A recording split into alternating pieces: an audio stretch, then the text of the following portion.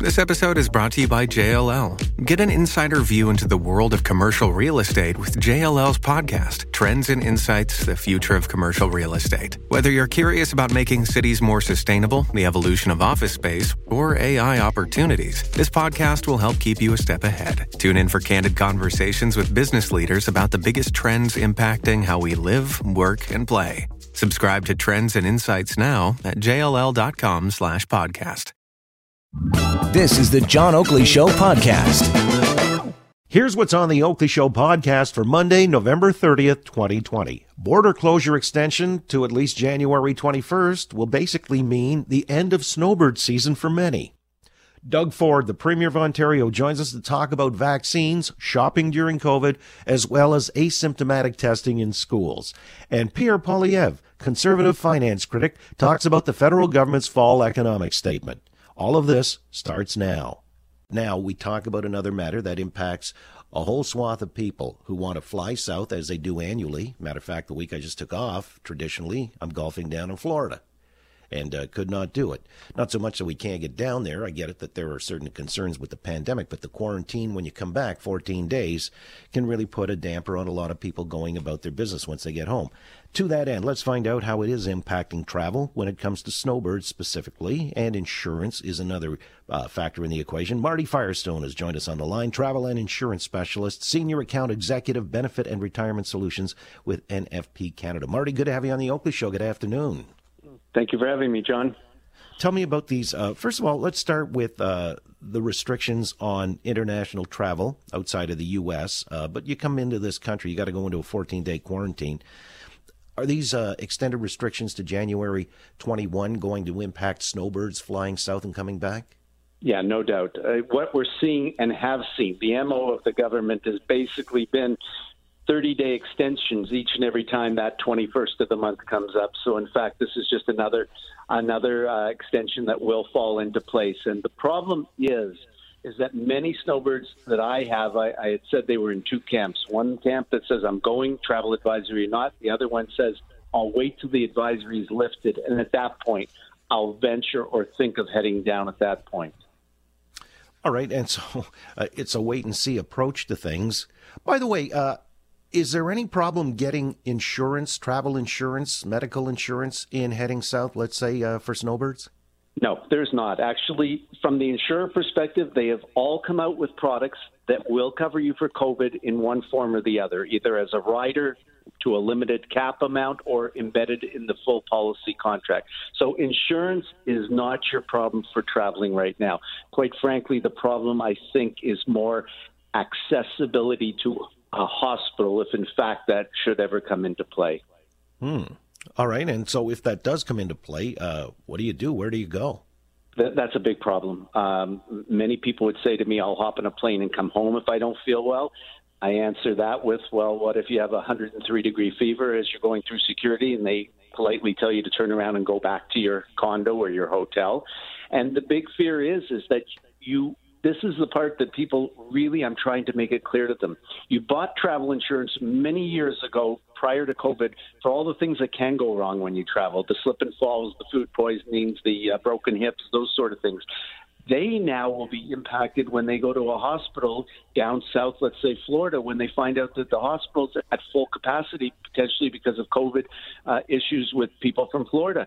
So one thing will be like a domino effect. And basically what used to be a simple procedure that admitted, looked after, and then let out will now be a long, drawn-out procedure, and who knows what will happen. You know, and there are some airports that are addressing the phenomenon of testing. For example, Calgary now, for a couple of weeks anyway, they've had these rapid tests. Don't know how that's impacting the travel. Is it, if you have your finger on the pulse as far as that's concerned, are more people confident they can travel and return there because you've got the rapid test that signifies you don't necessarily need a 14-day quarantine? Yeah, there's that, which appears to give people some form of peace of mind, although I'm not sure how it does, when you may not prove positive that day, but the next day you could. So I'm not sure where that's ending that. But now that Air Canada's in cahoots with a large drug provider or a large pharmacy to allow you to get pre-rapid test before you embark and go on the plane to leave the country. So again, what's so bizarre about this is our government has advised travel free to avoid all non-essential travel. Yet you've got this incentive, for lack of a better word as I see it, to get you to travel. You have the airlines that are offering free COVID-19 travel insurance embedded in the price of the ticket. So it just absolutely boggles the mind. Again, with Marty Firestone, travel and insurance specialist, senior account executive, benefit and retirement solutions, NFP Canada. Do you have any numbers, as to how seriously impacted, say, the Snowbird travel or migration south is this year by percentage? How much is it down?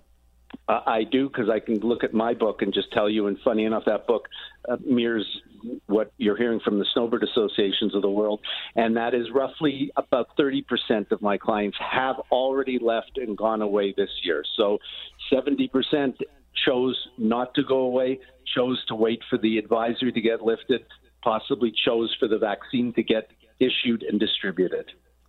Well, in other words, they're going to miss the bulk of the window anyway, right? If they're not out of here by March, what's the point?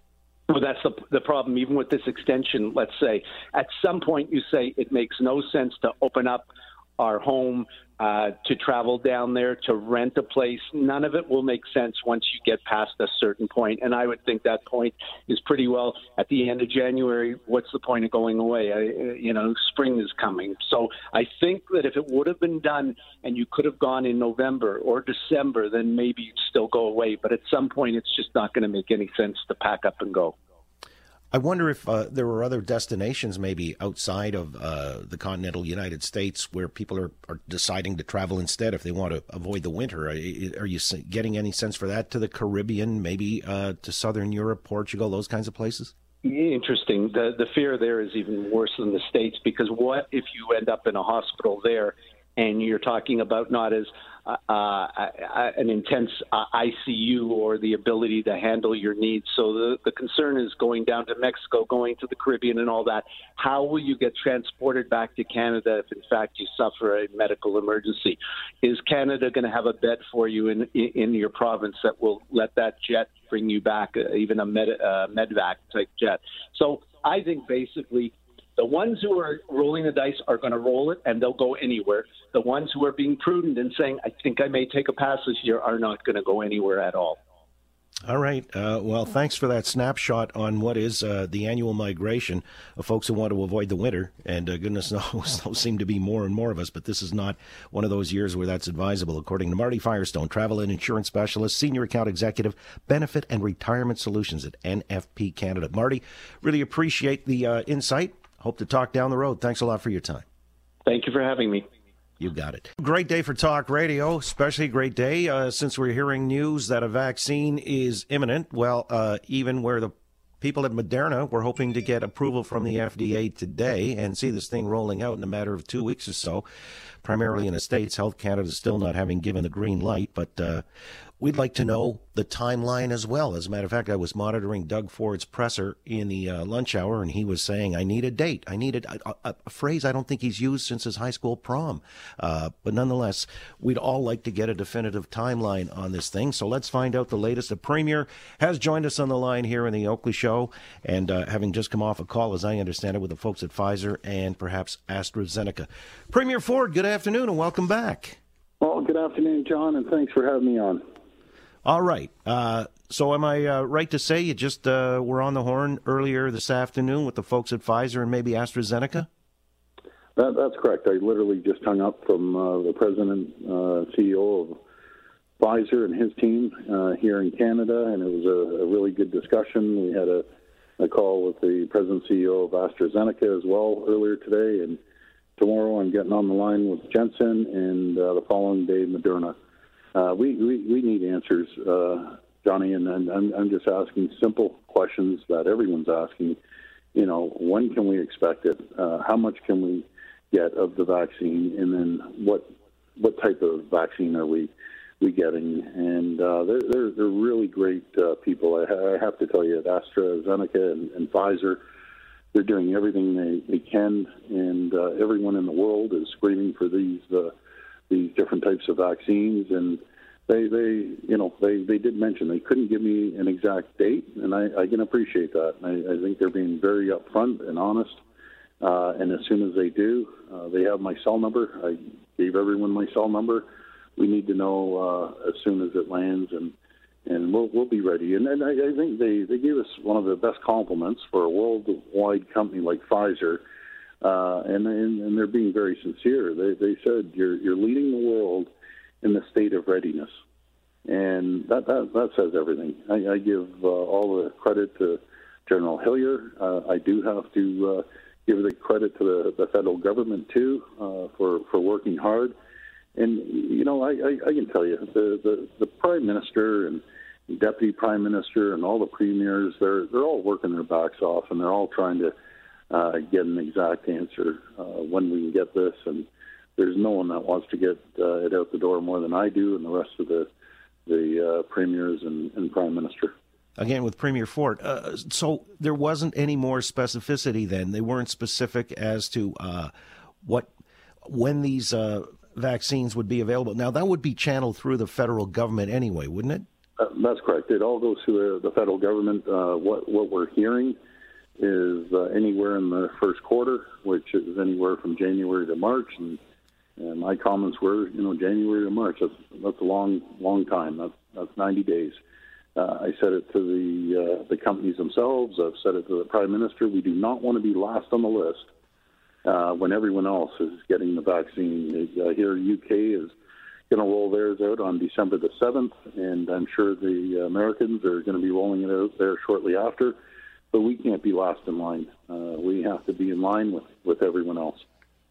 Well, my understanding is the people at Moderna were saying that, we're already in a position to get 20 million doses of this, 2 doses per copy, but and we've already put our dibs in or reserved that. That was one of the things I guess we speculated on early, and we backed to winter.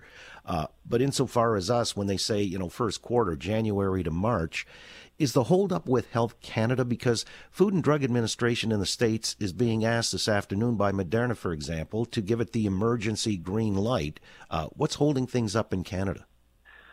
Well, again, what I understand through Pfizer, that Health Canada is working, diligently. They're working hard, and they're working with Pfizer through all the different phases. They're rolling information into Health Canada, be it phase 1, phase 2. They're rolling into phase 3. So they said that Health Canada is working extremely hard.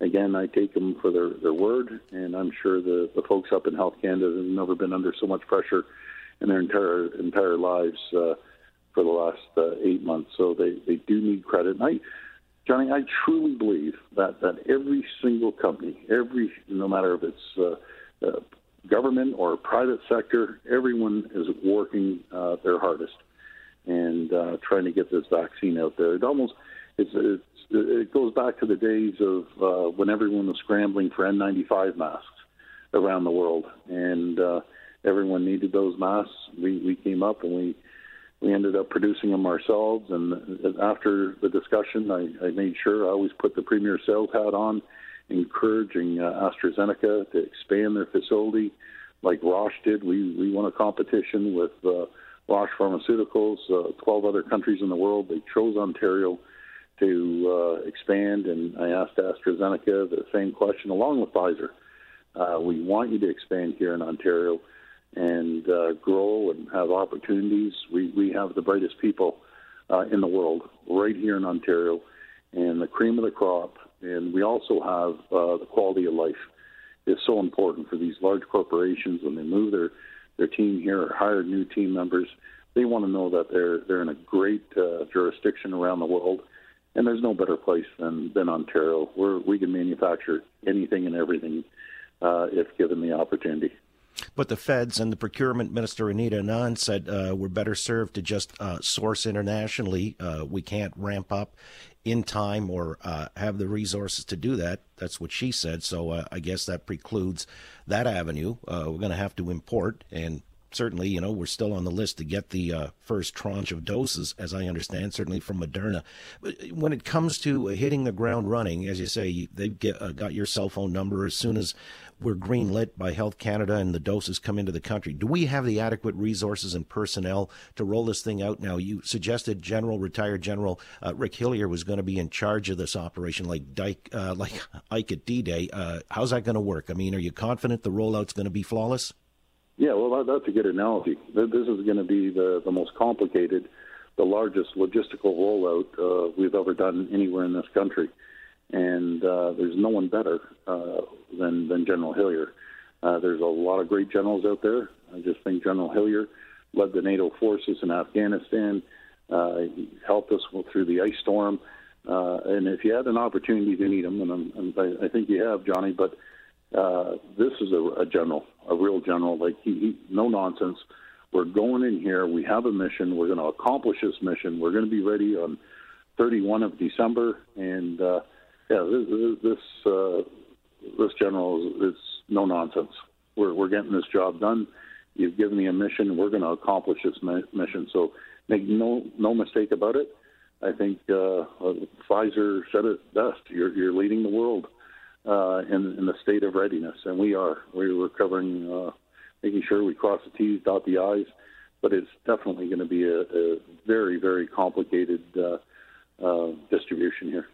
All right, but you're confident then that we have the personnel and the wherewithal to do this, though, in rapid order, or I guess, expedite the whole thing so that we're not still waiting around in the fall or, later to have everybody vaccinated. You're pretty confident?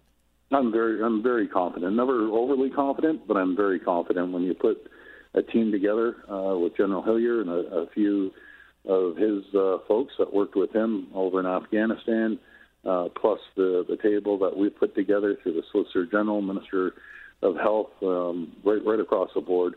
We have our top-notch people on this, and this is the number one area we have to focus on, making sure we get the vaccine out there. And until you actually look at Ontario, Johnny, and I've had the opportunity or even the privilege to be able to fly all around Ontario, it is massive. When I say massive, it is massive. You can drive down to Florida quicker than you drive from one top of Ontario out to the end up by Kenora. Then when you get up to Kenora, they say you still have 800 kilometers north to hit other northern rural and indigenous communities. But we have a plan for that as well.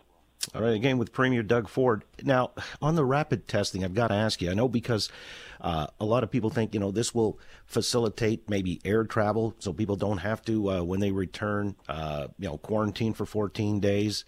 There's even this asymptomatic testing that took place at Thorncliffe Public School. 433 asymptomatic people tested, 19 cases found, one teacher, 18 students.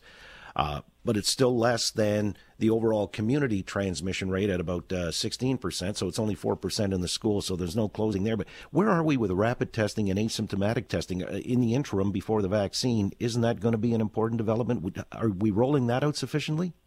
I believe we are. We ended up getting, I believe it was 98,000 doses of test kits of the ID Now. And what this is a screening mechanism. It's not 100%. They told me it's about 94%. But if you show positive, then we go for the next level test and get a 100% accuracy. But I truly believe this is one tool, another game changer of many tools that we're going out there. We're purchasing as much as we can. And we're going to make sure that critical areas, the frontline healthcare workers, long-term care workers, and visitors will be tested. And I think I said today, 5 days is make it a week. So every 7 days we should be testing every single person that walks through the long-term care homes. In particular, we also are doing the asymptomatic testing in the schools in the high-risk areas.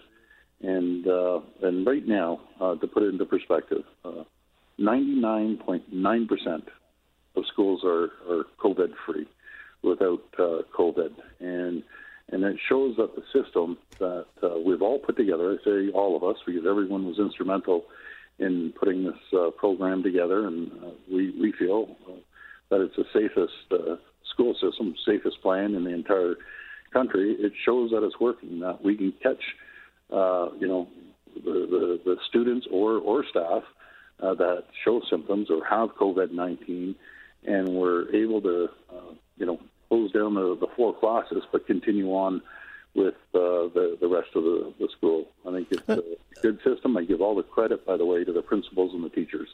I've got to ask you, though, Dougie, let me just interrupt. Sorry, Premier.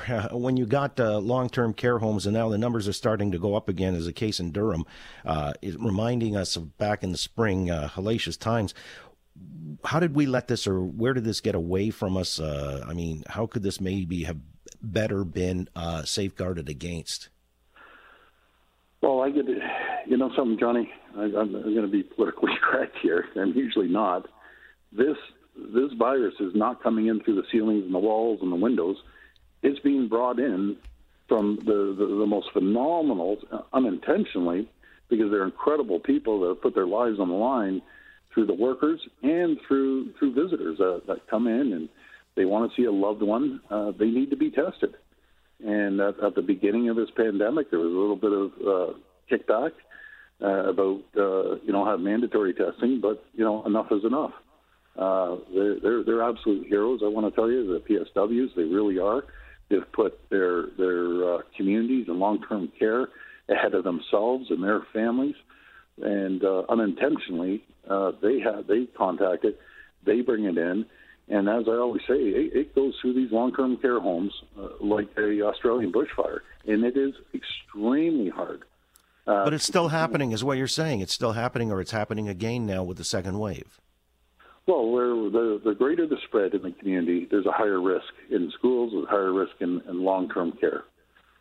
When we see the numbers go up, more people have it out there, no matter if you're a healthcare worker or you're working in a factory, there's a higher chance of bringing it in to your place of work.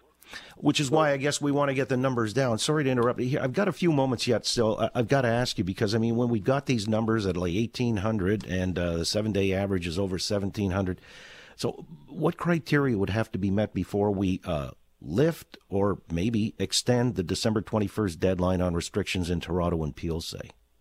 Well, we need to see the numbers drop down in all areas. Right now with ICU, and that's our biggest fear. We can look at the numbers.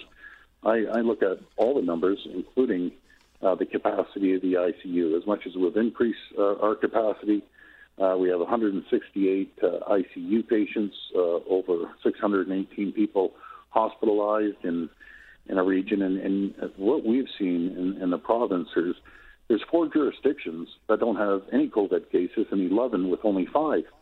So when you see the buildup around Peel and Toronto, and especially, let's say, Scarborough, north of Etobicoke, or throughout Brampton, Caledon, and Mississauga, and you have the vast majority of the cases concentrated in a small area, those hospitals end up filling up real quick. And but what would the numbers have to come down to? Right now we're at 17, as I say, roughly in the ICU numbers. You want to see them down by 20%, 50%? Does anybody have sort of a benchmark? Well, right now, what we're trying to do is incrementally lower them. I can't give you a definite number right off my head. I always rely on the health table to give me the advice, and then we go to our cabinet, and then we make the decisions based on the experts, the health experts. And it's not one doctor or 2 doctors. There has to be 100 different doctors, epidemiologists. We have economists on the table. We have a wide range of different groups, health professionals, giving us advice. And I always say, Johnny, I'm a business person. My heart breaks for these small business owners, and we're doing everything we can. We immediately doubled the funding to $600 million to support these businesses, and took care of their overhead and their taxes and their gas and their electricity costs 90% of their rent and 65% of their wages. But let me just interrupt, because I know they're grateful for it, but a lot of the restaurateurs and the bar owners and things like that have expressed to me on this show and elsewhere that they're not responsible for the community spread, or nobody can convince them that they are, because they put all the protocols in place, and, they're very, very much conscientious of how they operate their business. They don't want to lose their license or the ability to conduct their business. Is there any proof for the health table that these are the places where the community spread is? Because we had that party, the house party, the Airbnb out in Mississauga on a weekend, 62 people being charged, or 62 found-ins, 27 charges, I guess. Isn't that really where it's happening? I mean, are restaurants and bars, they'd like some data, some hard evidence that they're really responsible for this, because they're paying the brunt of the price, aren't they? You know something, Johnny? My heart goes out to these small business owners, the restaurant owners. We all know a tremendous amount of restaurant owners. And when we see the modeling, it's being spread right across the community. And with the restaurants, what health is trying to do? The health table is trying to keep people from as much as possible from going out there, traveling, and going from place to place to place. You could go to 3 small businesses, pick up your goods, then you go out for a dinner. And the chances increase that if you're asymptomatic or you have symptoms and you're going out there, the spread is greater. So the point a finger at one area or just restaurants, it's not right, it's not fair, and it's not accurate. And I don't believe that the command table, the health table, is doing that. They're saying it's spreading right across the community. And to your point, people gathering again in these large parties, it's just unacceptable. And if I could sit down and talk to the 100 people that were there, or how many there were, I would guarantee you, Johnny, that there's people that have sacrificed elective surgery because of this pandemic. And I'm sure out of those 100, they have friends or relatives that should be in there having surgery, and they aren't. Everyone knows someone that is battling cancer. And everyone knows someone that may have other problems that they have to get into the hospital, be it heart problems or other problems. Think about them. If you want to be reckless and careless and go out there and think this doesn't exist, maybe they should watch a couple of videos that I've seen of these poor patients on ventilators, gasping for their lives. It's terrible. It is. Let me ask you, Premier. Finally, I've got to ask, because, a lot of people have wondered why it is that big box stores still get, special dispensation. I know that they're serving groceries or essentials, but they're saying this is not a level playing field. The smaller businesses selling the same type of stuff, flowers, for example, feel they're being unjustly penalized. I mean, how do we square that circle? Something, you got a good question there. They're Walmart and Costco's of the world, and the other big food retailers, they're at 50% capacity. And when I ask the same question, they come back with the same answer. Johnny, we want to reduce the amount of travel. You're going from store to store. But I have a suggestion, and I mentioned this to my girls and my wife, because everyone feels for these small businesses. I said, rather than going to these big box stores, all of us, if we all ordered online, and not on the big online retailers because they're making tons of money, why don't we just go to a local store, go online, order it, and go buy and pick it up? Or take out food a couple of times a week if you can afford it. I guarantee you, if everyone did that once a week to help small businesses, and the government's paying for their overhead, they'd have a much better opportunity of getting through this. And I just encourage everyone to go out there, order online, pick up something that you might otherwise be going through one of these big box stores.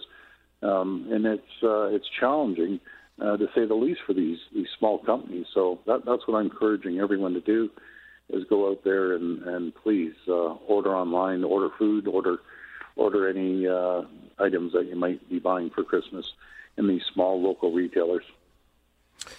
Wish we had more time. There's still more to discuss, but we'll save it for another day. There's always something happening here in the throes of this crisis. And right now, as we speak, too, the fall budget update from the feds, I'll leave you on that note, because I think you need more money from them to sort of make ends meet in this province with some of the proposals that you put forward, especially, with health transfers and things like that. Premier Ford, it's always a delight to have you on the program. Hope we can do it more often. I'll look forward to it again real soon. Well, thanks so much, John. And I just want to give a shout-out to everyone. 99.9% of the people, companies out there, are just going full steam, and we'll always have your backs. We'll always be there to support you any way we can, and we will get through this, and we'll come out stronger than ever before. Again, thanks so much for your time, as always. Thank you. Take care. All right. Yeah, you too. All right. Premier Doug Ford, Oakley Show.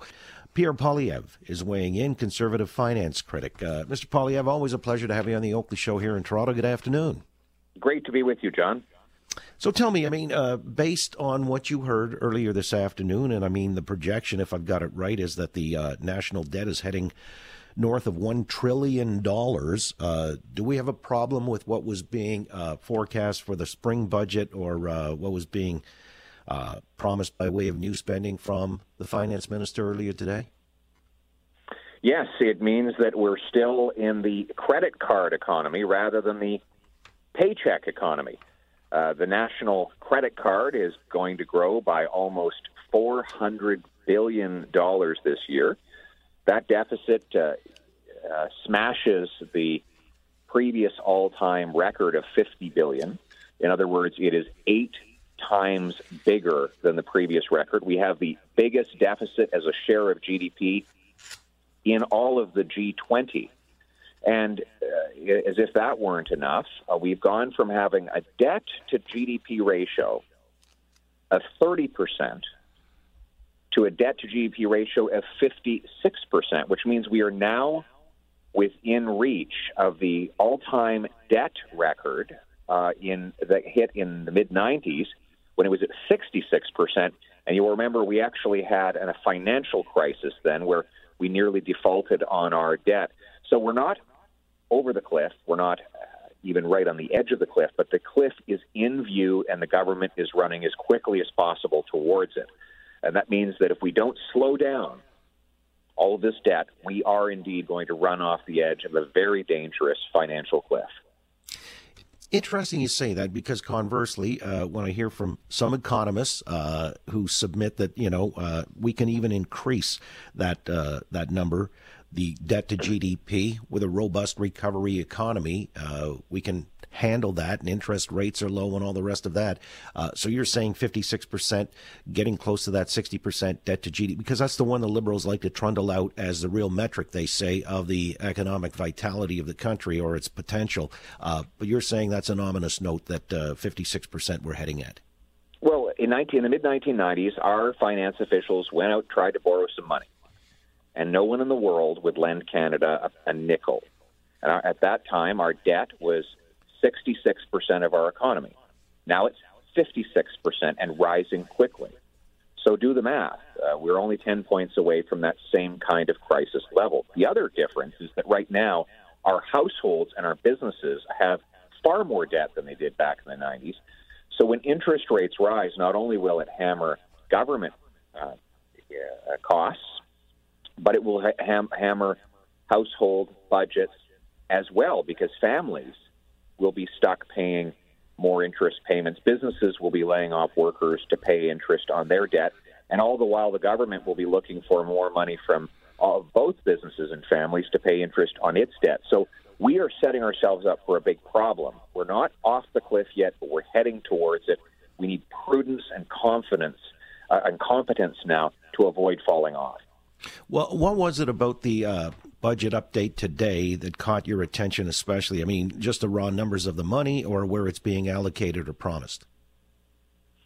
Well, simply put, Canadians want their lives back.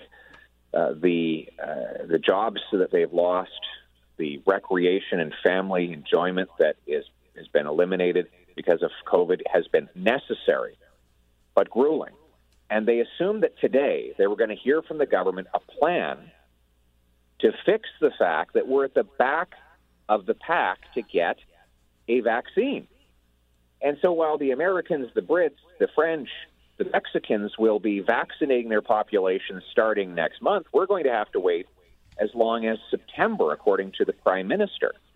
And so the suffering and the massive economic costs will go on longer here than anywhere else. It's like we paid the most to get the least, the biggest deficit in the G20, but we're at the back of the pack for the medical treatments, and we have the second highest unemployment in the G7, behind only socialist Italy. So we paid the most for the worst results. That's what really struck me today, John. Again, with Pierre Poilievre, finance critic for the Conservative Party.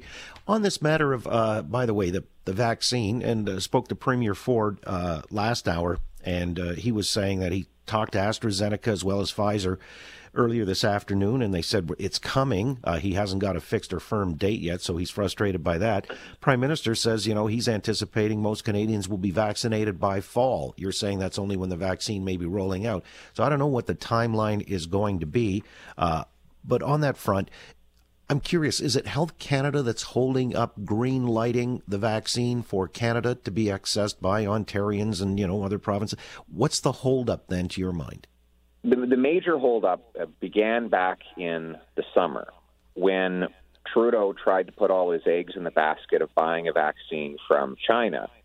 And while he was waiting for that option to fail, all the other countries were locking in the first dibs on doses of a future vaccine. So they all locked in contracts with the major providers of vaccines in June, July. Trudeau was fiddling around with China until then, at which point he realized that wasn't going to work, and so the government then signed on after everyone else. Now, the government will say that we've got more vaccines pre-purchased than any other country, and that's true. The problem is the time frame. We get them last, and so we're going to have to wait longer, and that means rolling shutdowns. It means small businesses closed and their employees sent homes. It means more parents dying in nursing homes without their kids, all while we wait for vaccines that will have by then been widely available to billions of people in other countries. You see, it was my understanding that Moderna, I think they told the CBC yesterday that we were one of the first in line because we've reserved 20 million doses with the potential to option more. Are you saying we'll get the doses, but we won't get them in a timely fashion? I thought we were going to be one of the first in line. What do you hear? What do you know on that front? Well, the first thing to note is Moderna is only one of the providers. So the government has pursued, I think, 7 different providers. So our ranking with one provider does not guarantee us a full complement of vaccines in time to serve our population while other countries are getting them. So Moderna is one supplier. We have better priority with that one supplier. But with the rest, we're near the back of the pack. We're behind our competitor countries for sure. The Americans are going to be rolling out mass vaccinations next month. And our other peer countries are doing likewise. And as the Prime Minister has says that the vast majority of Canadians won't be vaccinated until September. So that means we are suffering needlessly over the next several months while others are getting on their feet. So the point being, this will delay the economic recovery. To wit, then, it's going to cost more money. And so on and so forth. So as it has its consequences, the ripple effect. But when we talk about the recovery and the potential for it, like, how do we strike the right balance, Mr. Poilievre, between a recovery and programs that would be geared towards recovery and those that would enhance social programs that have been starkly shown to be lacking in terms, against the backdrop of the pandemic? I know your counterpart, Jagmeet Singh, in the Commons today was talking up a national pharmacare program, national child care, which the Liberals seem very intent on proceeding with today, maybe the precursor to a full-on budget announcement in the spring, and everything like that. I mean, where do we find the right balance to strike on these fronts? Well, I fail to see how a government that has landed us at the back of the pack for vaccines and rapid testing, and by the way, has lost track of 20,000 infrastructure projects, is qualified to take over control of our daycares, drug plans, and seniors' homes. What makes us think that we'll have better child care if the federal government is directing it? What makes us think that parents would be better off if they're forced to pay through their taxes for government child care rather than having the freedom to choose their own child care and spend their own money directly on it? What makes us think that the 92% of Canadians who already have supplementary drug plans will be better off if the government takes over those plans and their employers stop providing them? I mean, I want your listeners to think carefully. It sounds wonderful when Trudeau promises a new drug plan, but many of your listeners already have drug plans, and their employers are not going to continue those plans if the government is doing it and charging them taxes to provide it. So a lot of people could end up with much worse supplementary medical coverage than they have right now. And finally, when it comes to seniors' homes, it's not federal jurisdiction. The government of Canada has no legal authority to take them over. It would be up to the provinces to do that. So it seems like sort of meaningless promise-making on behalf of federal Liberal politicians. I want to get you to comment, too, on something that was uttered by the Prime Minister before the United Nations and talking about the pandemic as kind of a veil, as it were, for a great reset. Do you think he has that very much in mind? Some are really renouncing that was his intention. But what do you make of this idea of a great reset being in play by the Liberals? Well, they're his words. I mean, he said them in his speech to the UN. He said he wanted a reset, that he believed that the COVID crisis was an opportunity, in his words, that is a quote, to pursue some of his pre-pandemic policy objectives and accelerate those objectives.